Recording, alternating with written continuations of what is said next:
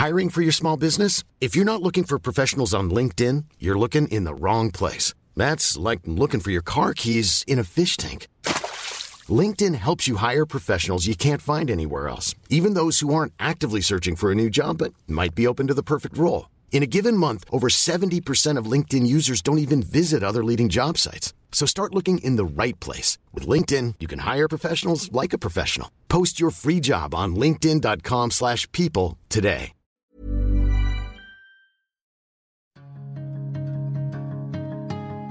We had the great privilege of working with Deborah James and her two children, Eloise and Hugo, on the Good Stuff podcast. Deborah has always been a ray of light, providing relentless positivity and hope in the cancer community, and a joy for life that she shared through her Instagram account, Bowel Babe.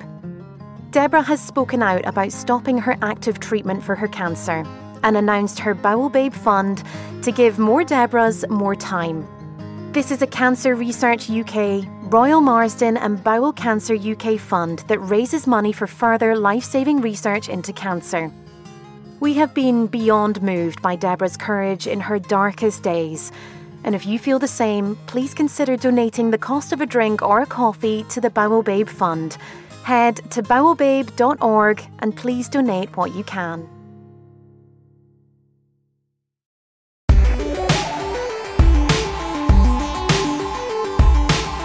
Today on Castaway, we're joined by podcasting royalty.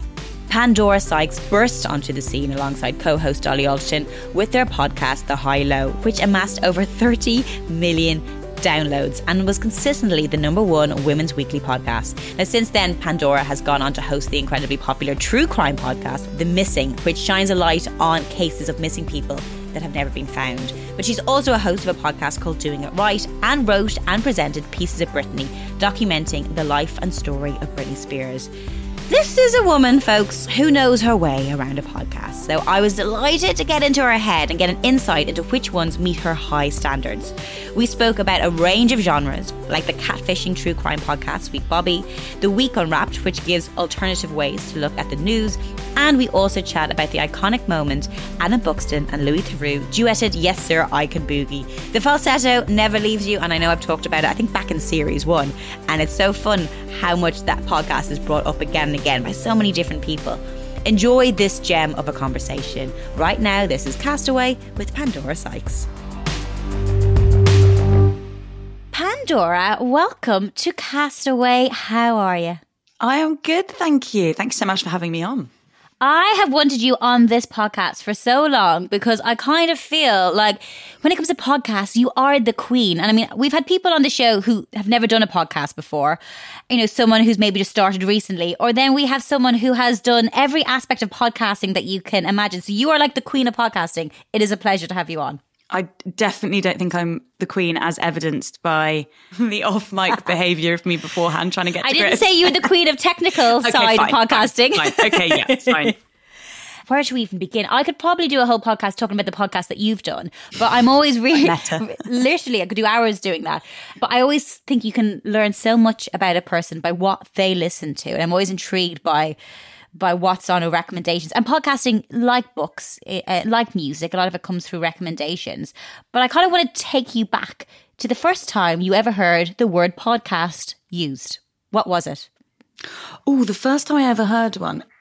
Well, they were around for a while, weren't they? Before they actually, like anything, to be fair, Instagram was around for a while before it exploded. Twitter was around for ages, actually, before it exploded. Yeah. And I had heard of podcasts, but I didn't listen to any. And actually, when I started the High Low, I don't think I'd listened to a podcast. I just knew there was this new medium and I was looking to add a different dimension into my job, which was then at the Sunday Times. And I started doing it. Probably would have been a lot better, the beta version of the High Low, if we had actually listened to any other podcasts. But I honestly can't remember the first podcast I even listened to. It must have been something like Adam Buxton, because I think that one's been going almost since the beginning. Yeah. And still going stronger. And actually, Adam Buxton is on your list of recommendations. And one actually that has been mentioned a few times by a range of people. I feel like Adam kind of connects to so many people. We've had Jordan Stevens mention it before. Dolly, who you know well. Edith Bowman has mentioned it before. What is it about Adam Buxton's podcast that you like so much? He's silly. I love silliness. He's really silly and he's clever and silly. It's the best combo. My favourite episode he's ever done is the one with Louis Theroux when Louis sings. Have you heard that one? Oh, yes, sir. Yeah. I can boogie. Da, da, da, da. I don't know the way the rest of it goes. That's not the first time I've sang that song, believe it or not. Oh, I love it so much. It just makes me happy. I can't remember anything else that they talked about in that episode, and I don't need to because that alone just makes me happy. That's my favourite episode of all time. We were talking about singing, weren't we? Yeah. And one thing I wanted to mention is that I don't really, I don't have a strong voice, but I've got this weird thing where I'm quite comfortable in the falsetto range. Oh, really? So that I can... yeah, I like a bit of falsetto. I'm much more comfortable and I feel that I'm totally in command of my instrument. How high do you go? Not as high as I used to, but... I'd rather have an actual song... Well, do you do falsetto when you do karaoke? Well, I do, yes. What's your go-to karaoke number? It's Baccarat, Yes Sir, I Can Boogie. Do you know it? Sure. Have a go. Oh, yes sir, I can boogie. Yeah. But I need a Southern song. I can boogie, boogie woogie all night long. Oh, yes sir, I can boogie, but I need a Southern song. I can boogie, boogie woogie all night long. One of the joys about podcasting, and I will go back to the high-low because the high-low has been mentioned many times on this particular podcast. That's nice. As people's favourite, and people were very upset when you put it to bed. We'll talk about that later as well. But I think one reason so many people love Anna Buxton, particularly the episodes with Louis Theroux, because they're actual mates, and sometimes you feel like you really shouldn't be there, but you're kind of just sat in on this conversation, that you're eavesdropping. Yeah, exactly. I mean, I think that's why lots of podcasts are built out of friendships, aren't they? Because there's a shorthand which is really useful on audio, I think. I mean, that's what you've got in, fortunately, with Fee and Jane as well, because they really rib each other. I just think that works really well. What's really interesting, though, is I think often we think when we hear podcasting friendships that they've been best friends for ages, but Fee and Jane didn't know each other before they started making Fortunately. And I love that if you go back to the beginning, which I actually haven't done, I would love to. If you go back to the beginning, I feel like you could sort of trace their friendship over the course of Fortunately. Actually, I want to talk about Fortunately with Fee and Jane, because it's, compared to Adam Buxton, it hasn't been going as long. It's since 2017, and it's a very frank look behind the scenes with Jane Garvey and Fee Glover as guests from radio, TV and podcasting share stories that they probably shouldn't. And it's different. It's like that's the good thing I love about podcasting. A lot of things you say in a podcast, you would probably never say even on radio. Do you think? I feel on radio, when I do interviews on radio, even if it's not live, there's something different about podcasting. Maybe it's less pressure of time, but people kind of chat more and maybe forget the mic after a while. Definitely less pressure with time. I'm always struck by when you go onto the radio and you've gone through all these things that they want you to cover, and then you get on and you say about 3 words and that's all we've got time for. It feels so zippy because you get used to just waffling for ages on a podcast, don't you?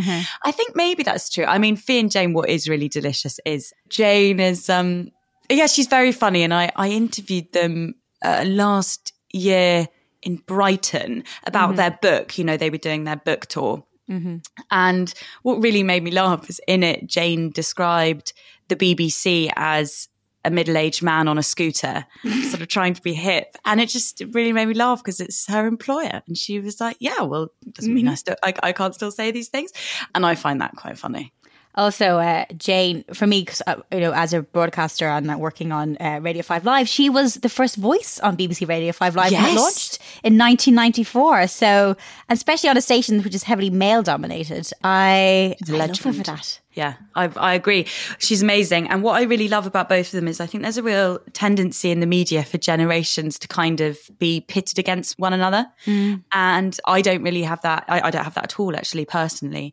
And when you talk to them, neither do they. They're really interested in what people of all ages are doing. They're not sitting there saying, well, we know everything that could possibly be known about broadcasting. They're just really curious and compassionate and, again, quite silly. I think there's a real theme here, actually. But I think, and again, talking about radio sometimes takes itself quite seriously. Not that all radio does, but especially talk form. And especially when you have duos and you have that relationship that works, which again, I think it's brilliant how it works because, as you said, they didn't really know each other beforehand. But for you, what do you think makes a great podcast hosting duo coming from someone who was part of a great hosting duo?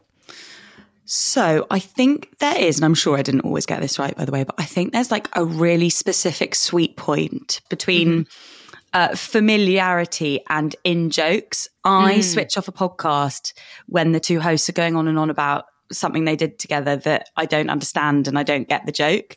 So it's sort of letting people into your world without it becoming only about the friendship. So the friendship isn't the main part of it, if that makes sense. It's like there's a natural camaraderie, but I like it when it's not just about the relationship between them. That's kind of humming along in the background. But I think I'm quite an impatient podcast listener. I switch off so many. I rarely get to the end of a podcast.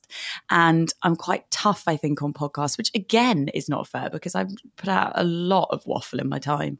But anything that I feel is really indulgent, I get quite bored. Podcasts as well, they vary. They can be 20 minutes, they can be 10 minutes, they can be 5 minutes, they can be 2 hours, 3 hours, 4 hours, 5 hours. Is there a specific time frame that you lean towards more, or does it depend on time of the day, topic? I think a podcast can definitely be too long. Joe Rogan's are like 2 hours and 3/4, I think. I mean, there's an audience for it. You know, I mean, you didn't get 100 million from Spotify for no reason, but to me, that is extraordinarily long. Apparently, half an hour is like the golden standard, but I consistently fail at that. The Missing, which I do, is half an hour. I think Britney was near that. Hilo got longer and longer, but what was really kind is that people just seemed to hang on. So we stopped, because it's actually hard to make half an hour. It goes really quickly. So being able to stop trying to get it into half an hour was a really big luxury. But yeah, I still have in my head that half an hour is like a great length. What do you think? You know, again, which I love doing podcasting compared to radio sometimes. When I do radio interviews and I do a podcast that goes out on radio as well, and they're 20 minutes, but they have to be a certain time. Each episode of Castaway is whatever it wants to be. It can be shorter, it can be longer, and it depends on who the person is, what we're talking about, and it's as long as it needs to be. Yeah, that must be a real relief coming from radio, where it is obviously so incredibly strict on time slots. I normally have someone in my ear going to news in 10, 9, 8, and you're trying to talk to someone and wrap it up in like 7, 6, 5, like, news! You just like shout news sometimes. I love watching that on telly. We always have Good Morning Britain on in the morning. Yeah, and I love when someone hasn't unmuted themselves on Zoom. And so then someone's obviously screeched in Susanna's ear, go to the other contributor and let's see what Bernard has to say. I don't know why. I just find it, I love that, knowing what's going on in the earpiece. You started the Hilo with Dolly Alderton, and you say it yourself, you hadn't really listened to a lot of podcasts, if any, when you started that. Why did you start the Hilo? So we actually started one before the Hilo, which thankfully not many people listened to because I'm sure it was a bit of a shambles. I don't know. I've never listened back. But it was called the Pandolly Podcast. We didn't name it. Our then editor at the Sunday Times did. And I was working at Sunday Times Style magazine as a fashion features editor. And I mean, it's quite cliched, really. I think it was about 9 months before I was about to turn 30, and I realised that I didn't really intend to go so wholesale into fashion. And I really enjoy clothes and creative stuff, but I hadn't meant to be doing a job that was so kind of fully fashion. And I was really yearning to do more in kind of the culture space. And so I said to my editor, you know, how about I start a podcast with Dolly? She was a dating columnist there. I said, you know, we can take 4 stories from the week. We'll take a fashion story and a music story, a current affairs story, whatever. And we did that for 5 months, and it did well. I mean, we had absolutely no marketing. I wasn't paid to do it. We just like fitted it into the kind of work day. We had about 15,000 listeners. And then when I left the Sunday Times, it was too complicated to figure out how to take something that you've started underneath a media brand. So we decided to start it again with the two of us. And we were doing everything from the beginning. We didn't have an agent for the first 2 years. So we would write a list of 40 brands, and then we would sort of try and wine them and dine them and persuade them to give us some money so that we could pay our producer. But it was very much learning as we went, which I always say is the reason why I think it worked. I think if we'd ever tried to start it as a business, it wouldn't have grown to be one. I think it was just one of those really happy accidents. For me, and other people have mentioned on this podcast when talking about it, it's, two friends chatting, kind of what you would be chatting about if you'd met up for a coffee or had a glass of wine, about things that you've seen in the news, things that you've seen, cultural, political, but in a very digestible format. And I think sometimes it can be a little bit too slick. And not saying that the high-low wasn't slick, but there's a rawness to the high-low. And I think that's why it worked.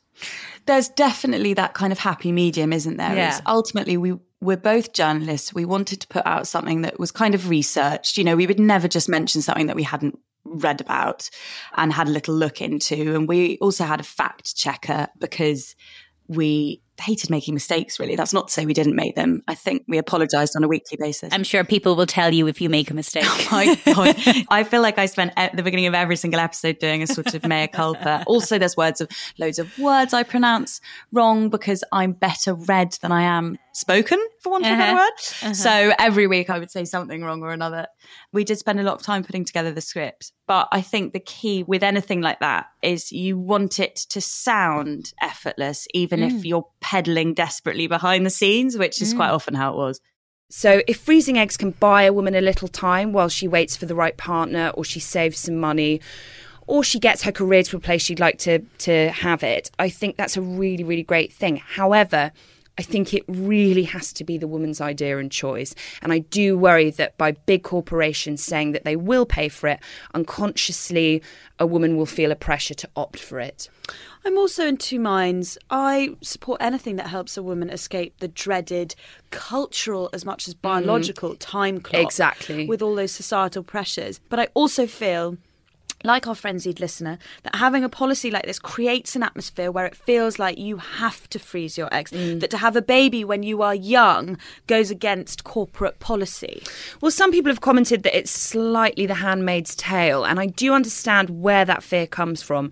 It feels a little bit like a board of, let's face it, probably men, are controlling or coercing a woman's fertility.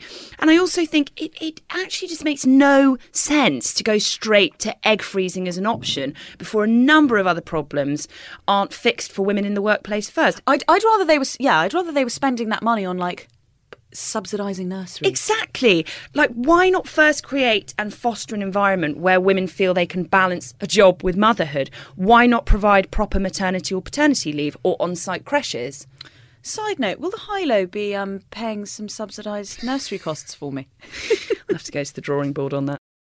Did you expect it to have the legacy that it has? Since it stopped as well, people still talk about it.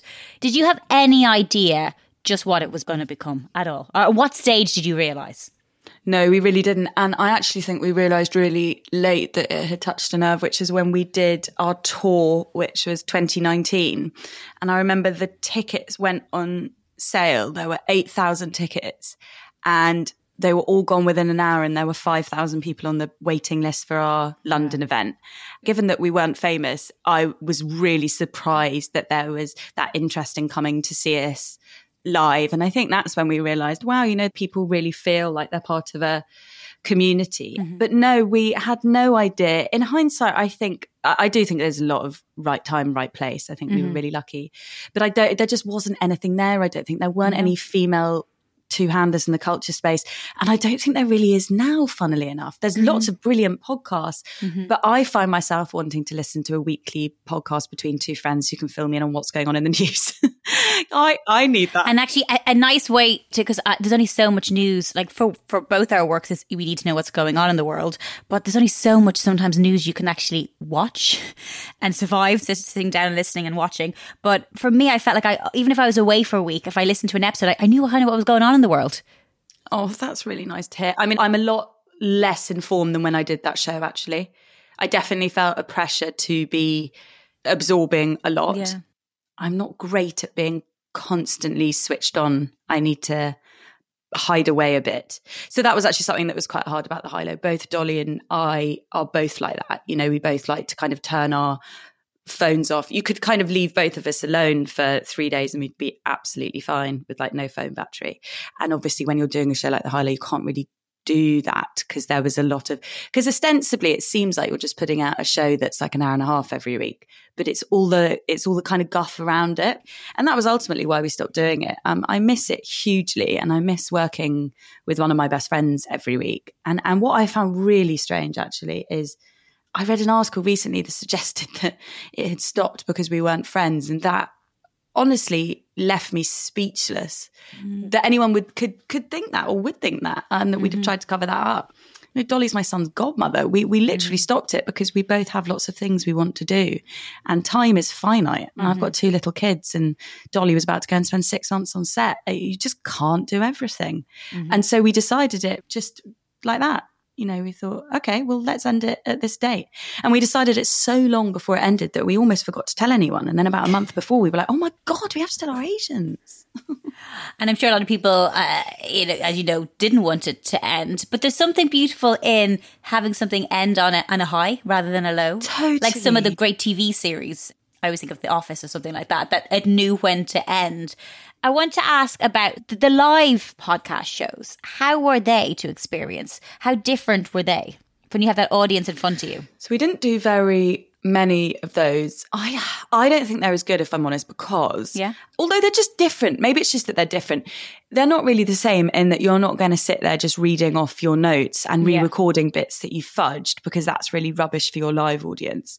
Yeah. But I found when you listen to live podcast, the sound isn't as good, and I really like a kind of crisp audio sound, and hearing the audience shuffling around can be a bit distracting. So I think as a totally different thing, they're great. Like I remember we were terrified when we did our tour because we were like, we've sold all these tickets.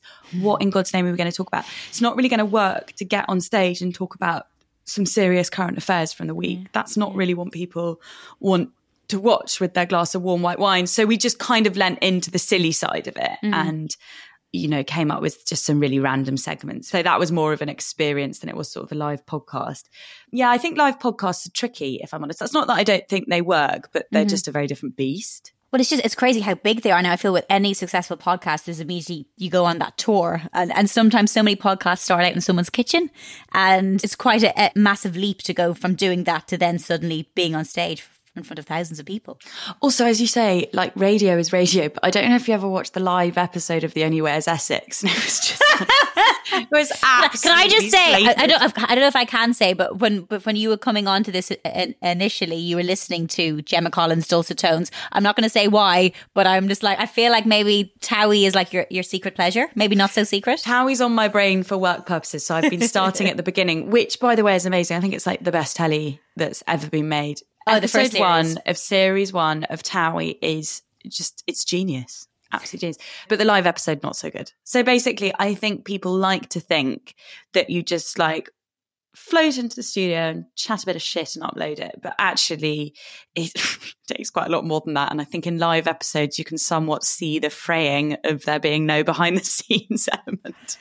Pandora, since The High Low finished, you have been a busy lady.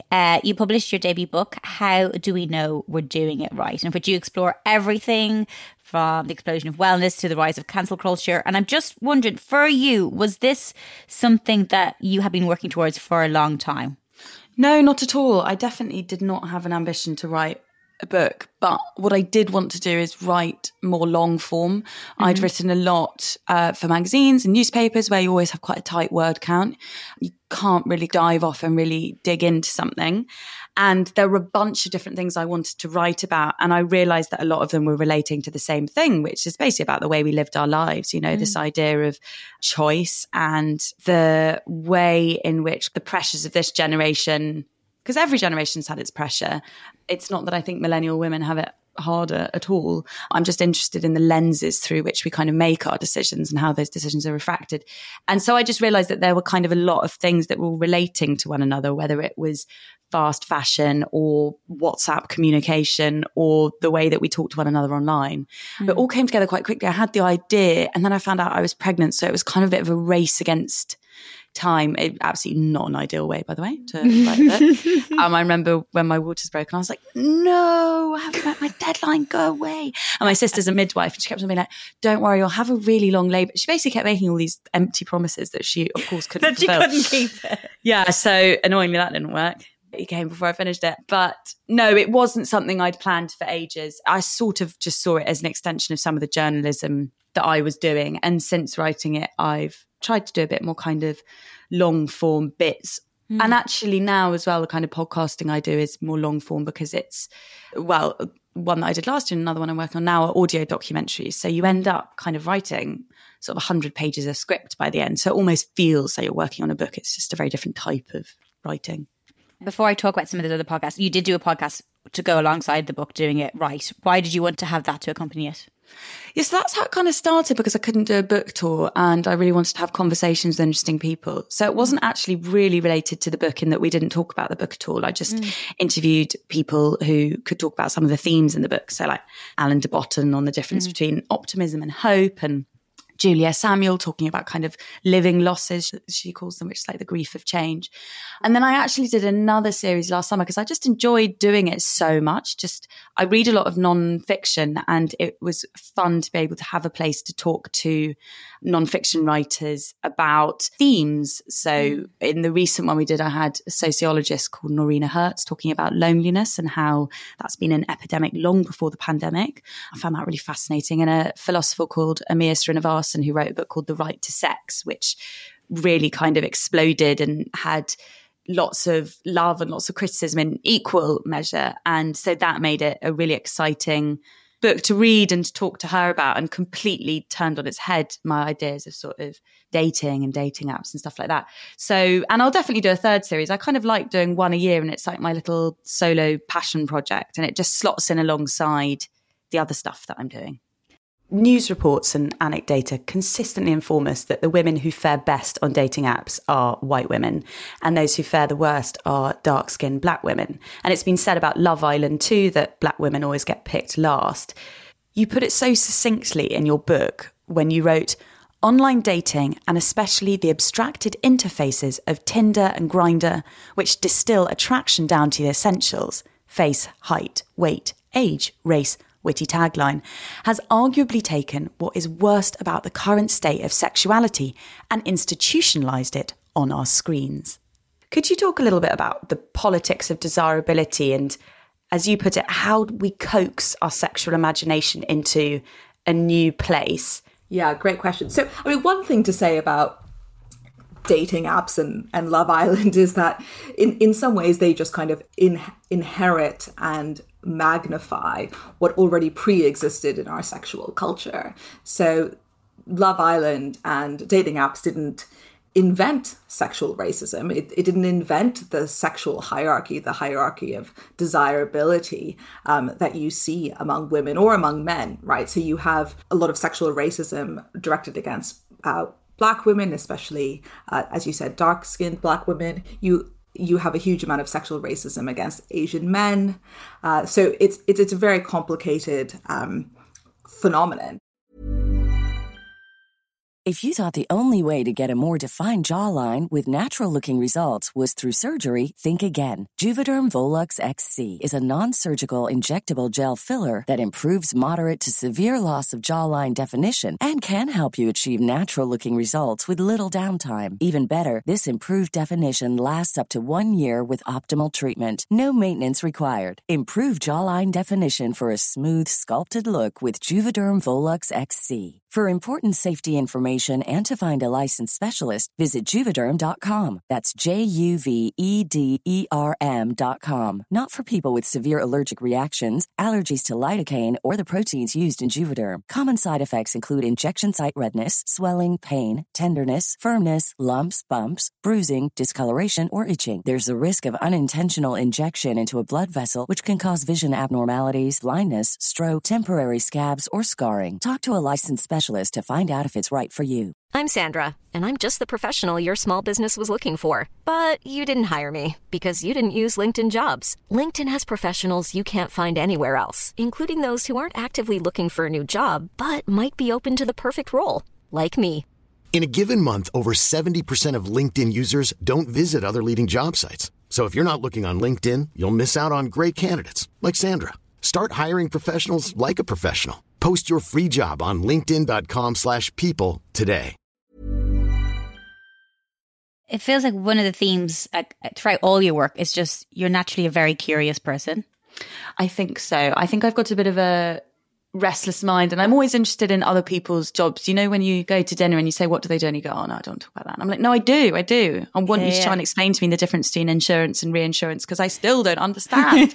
So yeah, I think I am quite curious. It's a nice way of saying nosy, isn't it? Yeah. So I want to talk about 2 other podcasts before I continue on with your list of recommendations, because they're very different. But again, it comes up with this theme of curiosity and kind of getting to the heart of things. You've got Pieces of Brittany, which was released last year. I feel like a second series is needed, Pandora, since then. No, I think we will leave Brittany to be the voice of all of that. I know the timing of that was crazy because, I mean, we had no idea that any other documentaries were coming out, or that there was that court case that was going to be happening in July. So it became, very much a kind of news story. And we were sort of writing alongside it and trying to keep up with it, which was just completely bonkers because there was only 3 of us working on it. But yeah, that was my first foray into audio documentary, which is, I'm quite nerdy about the differences because it's really different to podcasting. It's so much research. And I absolutely loved that. It was just completely fascinating. Going back just to that time, culture in the early noughties, because there was just so much going on then. I actually only started listening to it this week and I couldn't believe how quick I was into it. And I don't know, is it the sounds that are used or the voices? And maybe when you hear clips of Brittany's voice in your ears, more so than just seeing her on TV, it connects to you in a different way. Have you found the difference between the audio and visual when you're working? It was obviously really odd knowing that there were lots of telly documentaries coming out, but we didn't know ahead of it. And I obviously felt a bit competitive. I don't like doing stuff that everyone else is doing. I would always rather try and do something different. So I was like, oh, God, no, I don't want to be doing what everyone else is doing. And I did love the New York Times documentary.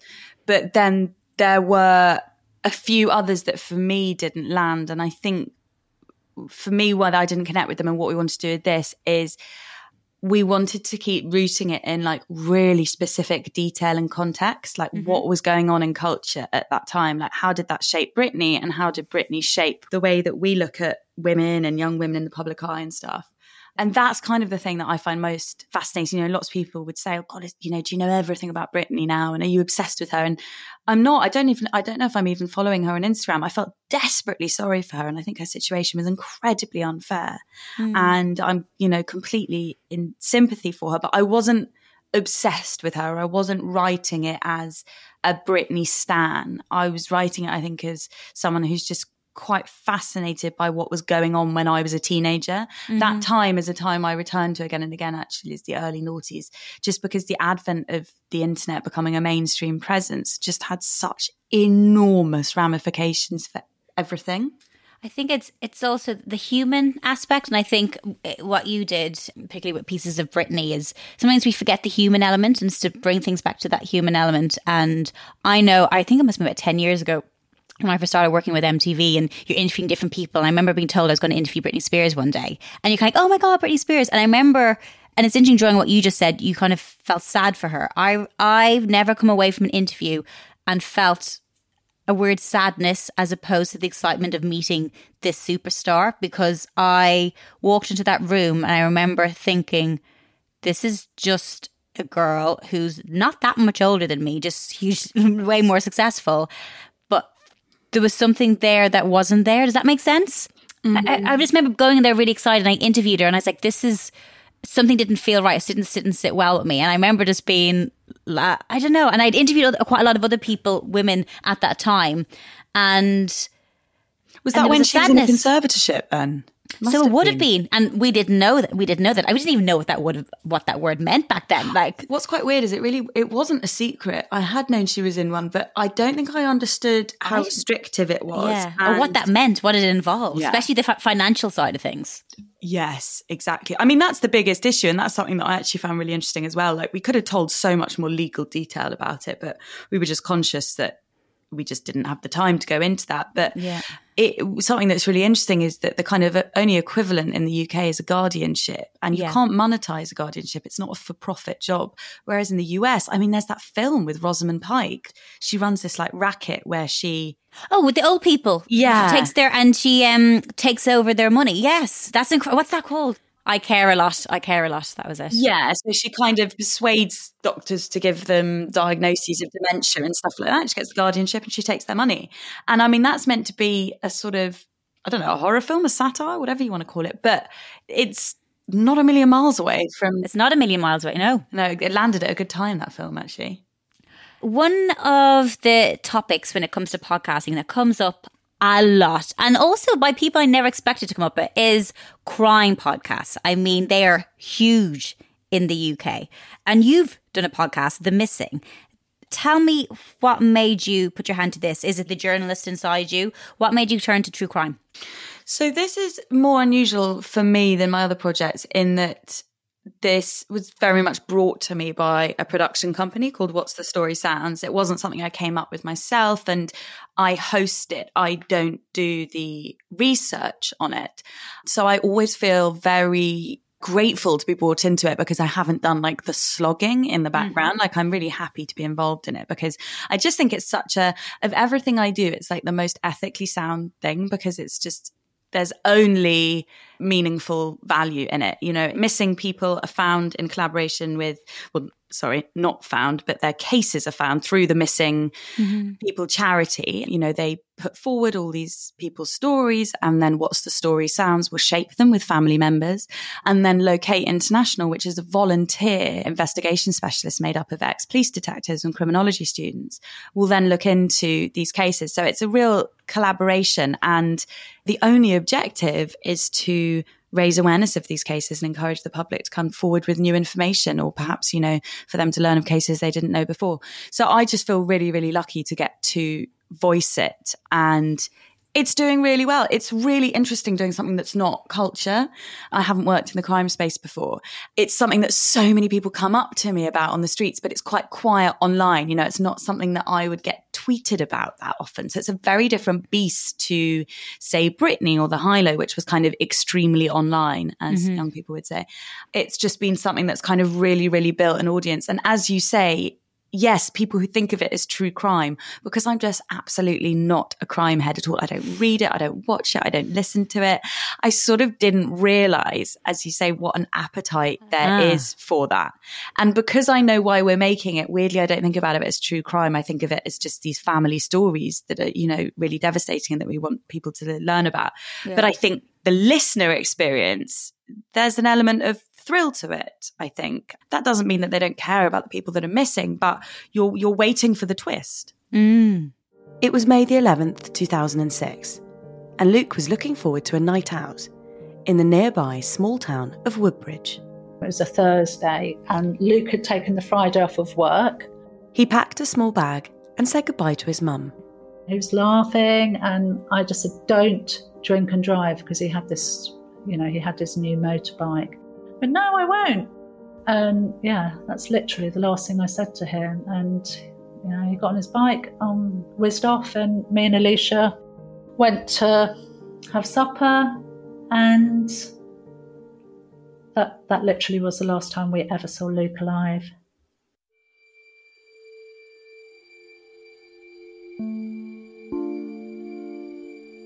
I wasn't worried about Luke at all. You know, I mean, the motorbike was still quite novel. So I was obviously quite concerned about it's, 8 miles from Hoasley, our house, into Woodbridge. But I wasn't worried in any other capacity. I mean, Luke went regularly to Woodbridge and went out with his friends. I wouldn't say Luke was streetwise in any way, but I think he thought he was. I think Luke was quite trusting of people that perhaps he shouldn't have been. Gosh, if I'd known what was about to happen, I would have knocked Luke out and tied him up. I wouldn't have let him out. But you can't live that way with young people. You know, I just never considered anything bad was going to happen. It's the story behind it, isn't it? I remember I was working on a TV show and the floor manager came up to me and I just had put out a podcast with a comedian and this comedian just listens to true crime, like all the time. And you just wouldn't think that's what all they listen to is true crime, murder cases. Really fun researching that because I spent a whole week just listening to really horrific stories. But this floor manager came up to me and went, so me and a few of the others, we have a group where we just talk about true crime podcasts. Do you want to join it? Do you have any other recommendations? Because we saw you did on the podcast. And I was like, this underground thing had been happening for a few years. I didn't know. And because I'd mentioned it once, suddenly I was going to be included in this group. But it's huge. And people who you don't necessarily think would listen to it. But there's loads out there. There's one in the US, which is kind of the closest podcast to The Missing, called The Vanished, I think. Mm-hmm. But there's loads on telly as well. Yeah. It's just, people just love it. Has it made you more, as you said, you weren't the person normally who would listen to that kind of podcast. Has it made you kind of more interested in that particular realm?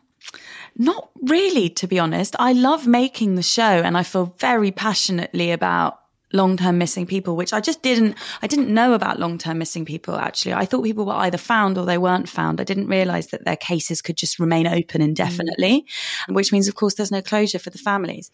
So I now feel passionately about that, and I would love to be involved in the podcast for as long as they'll have me. We've just released series 3, but no, I haven't become a crime junkie. Also because there's only so many hours in the day, I think. I don't think I've got time to have a new hobby right now. Very, very true. Well, I'm going to go back to your list of recommendations. One of the things you mentioned with when you did the high-low, you kind of felt like you were keeping up to date with what was going on, because sometimes when you're working on these long-form projects, you don't necessarily get to kind of keep up to date day to day. But one podcast that you mentioned is The Week Unwrapped. Tell me about The Week Unwrapped.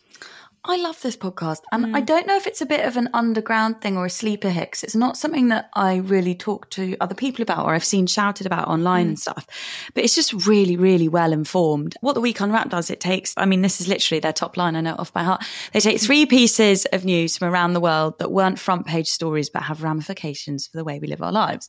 And so that can be really random, and then they'll explain the story to you and explain how it impacts you, the listener, or how it taps into kind of a bigger theme about the way we live. And it's just completely fascinating. There's a lot of global news stories that I would have never heard of. It's a real mix. It's just really well researched, really well informed. Kari, what's the story? There's been an outcry this week after it emerged that a guidance handbook had been given to trainee barristers at a London-based university, the BPP University, warning them that they risk being docked points in exams for wearing short skirts or, quote, kinky boots. It said women must have nothing showing above the knee. Men can get docked a point for wearing colourful socks. Showing a bra loses you 3 points. Yeah, you have to have a double-breasted jacket if you're a gentleman. Yes, exactly. Yeah. And no knees on chest. No-breasted jacket if you're yeah, exactly. This guidance handbook was leaked by a legal news blog called Legal Cheek and was widely mocked. Yeah, I think it raises interesting questions about to what extent people can be told how to dress at work. Okay. We've seen this arise again and again. Let's have that discussion in a minute about what you can wear at work. And I should say, in the interests of explaining what we're all wearing right now, that 3 of us are in T-shirts today. I'll let you guess who's the smartest dressed. But we're talking about the court here. And, far be it from me to call the justice system conservative in nature, but isn't a dress code actually entirely sensible when you're a court professional? They are training people to present in court. I was willing to go along with this until I got to the words kinky boots, at which point you just go, oh, for God's sake, it's such an outdated view that any woman in long boots looks like a tart, basically. It's fine. But it does include coloured socks as well. Exactly. So, that's, really? Isn't that the male equivalent of kinky boots? I agree the word kinky is ridiculous. They open each episode with the question to any new guests with, tell me something about yourself, which I wouldn't be able to know if I Googled you. So I'm going to throw this one to you, Pandora. Tell me something I wouldn't know about you if I Googled you. I can ride a unicycle. My first question, why? Because when I was 10, I was in a drama club and I played a clown, and they said, someone needs to learn to ride a unicycle so that they can unicycle on from the wings. And I said, okay, I will. And you took that on? And so I did, and I learned in about 3 weeks, and I can still do it. I don't have my unicycle on me. It's at my parents' house, but sometimes I think... Oh, you actually have a unicycle? Yeah, but I don't know if I'm a bit big for it now. So I had one when I was 10. I borrowed one, and then my parents bought a secondhand one for me when I was about 12. And I've got that one somewhere. I think the tires are probably down. I'm going to dig it out though. It's a good skill. It's a great skill. Has it ever come up since then where the skill has come useful? Someone's Absolutely not. I was like, we want to do this new TV show, this new podcast, but the person has to be able to unicycle. That's the only problem. That would really show that podcasting was reaching new lows, wouldn't it? If we've got the USP, it's that you record it while unicycling. No, it's not remotely useful to anything else, but it is a niche skill. Where do you listen to podcasts? So I think this is why I don't listen to loads of podcasts, if I'm honest, because the only time I would listen to them is when I go walking and unicycling, which doesn't happen a lot. And unicycling. Yeah. And I don't actually leave my desk as much as I should. I am in a real work hole at the moment, so I don't feel like I'm actually striding around that much. But that's when I would listen to it. I'm never organised enough for when I'm in the bath, because I just tend to have a book, you see. If I'm on the train, I just read a book. I've never downloaded them ready to go, so they're never there when I want them. Do you know, I've done that before a few times when I'm on the train, especially going up to Scotland and back from Scotland, and the signal is a bit shit. And I'm like, oh, great, I listened to a podcast. I should have downloaded it before I got on the train. I always remember too late. Yeah, I'm rubbish at all of that. I think it's because I've normally got a book that I'm either really into or I need to read for work. And so a lot of the time when I think people might listen to podcasts, I'm reading. So yeah, hilariously, like, I'm actually not your go-to person for podcasts. I make a fair amount of them, but I'm like totally not an expert on what's out there. You don't have to be an expert. The great thing is it's all about choice, about what you like. And you have brought me with your next recommendation, a podcast that we haven't talked about on the show. It's a new one, Sweet Bobby. Have you not talked about it? I'm so intrigued by that, because that was like a 2021 obsession, I think, for people. Everyone seemed to be talking about Sweet Bobby. So that is a podcast by Tortoise, which is the Slow Media online publication.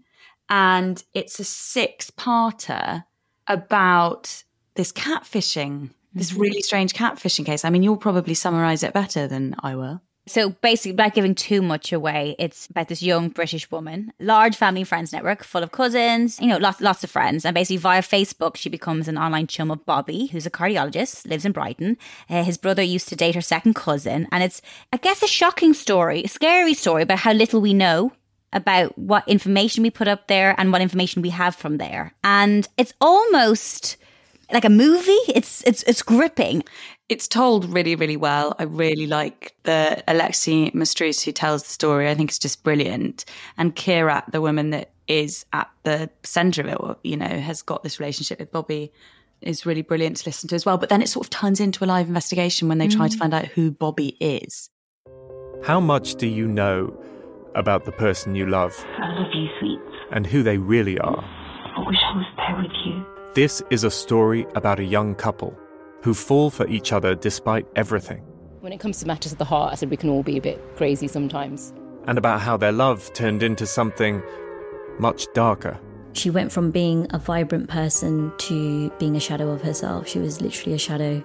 And I kept screaming, why? You've stolen 10 years of my life. How could you be so sick? It's a story of manipulation on an epic scale. This case, oh my God, where to start? What the hell has been going on? If you put it on the television, there'd be a lot of people that would say it was completely unrealistic. It's about who we are online, how little we know. So what do you mean you don't trust yourself, sweet? And uncovering a 10-year scam. The only thing I have is truth on my side.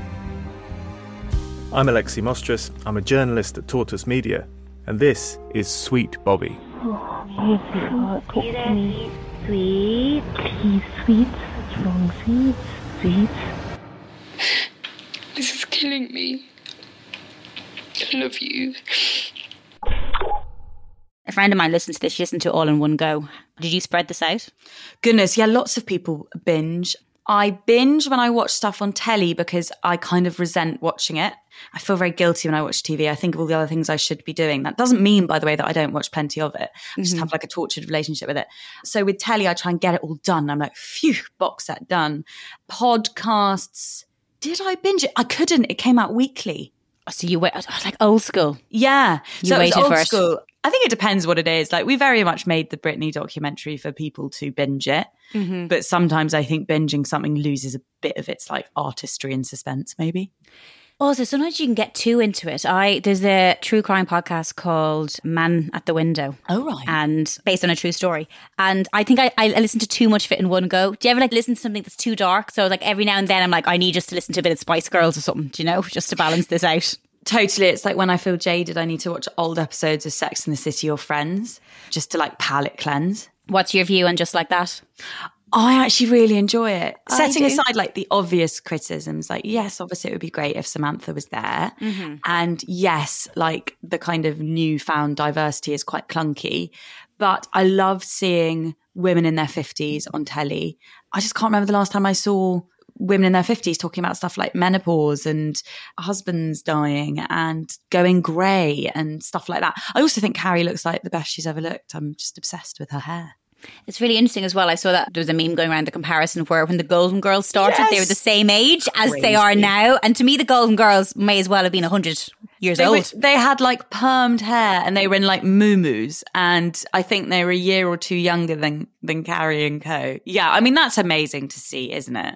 There's a really good podcast that The Guilty Feminist, who's been on this podcast, does. And Just Like That, talking about it. So that's what I love about podcasts. Most TV shows now have a podcast spin-off somehow. Wait, so Deborah does one about... And Just Like That. Yeah. And what's it called? The Guilty Feminist watches And Just Like That. Wow. Did she do that about other shows? I don't know if she's done one about other ones before. Ooh. Well, I want Dolly and another writer called Caroline O'Donoghue do one called Sentimental in the City, which is just a really funny deep dive into Sex in the City. And I'd quite like them to do one on And Just Like That. Every single show that's on, though, so even if it's a live or a reality show or a big entertainment show, they all have that spin-off podcast. And it is, I guess, that space to talk more. Do you feel that we're coming to a stage where maybe we're oversaturating the podcast market? Or can you do such a thing, Pandora? Oh, I think everything's oversaturated. Everything. I think there's too many books. I think there's too many shows. I think there's too many podcasts. I think we're definitely at like peak cultural consumption, and it becomes an obligation for lots of people, which is why, I find myself sitting through like 10 episodes of something in a row rather than like opting out. But I also think it's on balance not a terrible problem to have. Last question, and I have to ask you, because Sex and the City did it. They ended, and then years later they came back. The high-low, would you ever revisit? Oh, good question. I don't know, I think right now we're just really having a breather doing other stuff. Mm-hmm. But I mean, never say never. I mean, I'm probably not going to retire till I'm about 90, so I'm going to have to fill the years with some stuff, aren't I? We're all going to live till we're 120. There's many a true crime podcast you could just listen to. You could listen to that until you're 90. There's so many of them. Exactly. Well, I'll be doing that as well then. So I don't know. No plans to, but sort of no plans to not. Just no plans. Just no plans. Never say never. Pandora Sykes, thank you so much for joining me on Castaway. Thank you. And that's it. Another episode down as we delve deep into my guest's audio world. I hope you get cast away by today's top podcast picks. Yeah, I just said that, sorry. All of the podcasts we've mentioned today are included in the episode show notes. Now, if you love this conversation as much as I did, please share your thoughts by leaving a review. And if you'd like to receive weekly installments of Castaway delivered straight to your phone, hit the subscribe button. Until next time, that's it from me. Take care.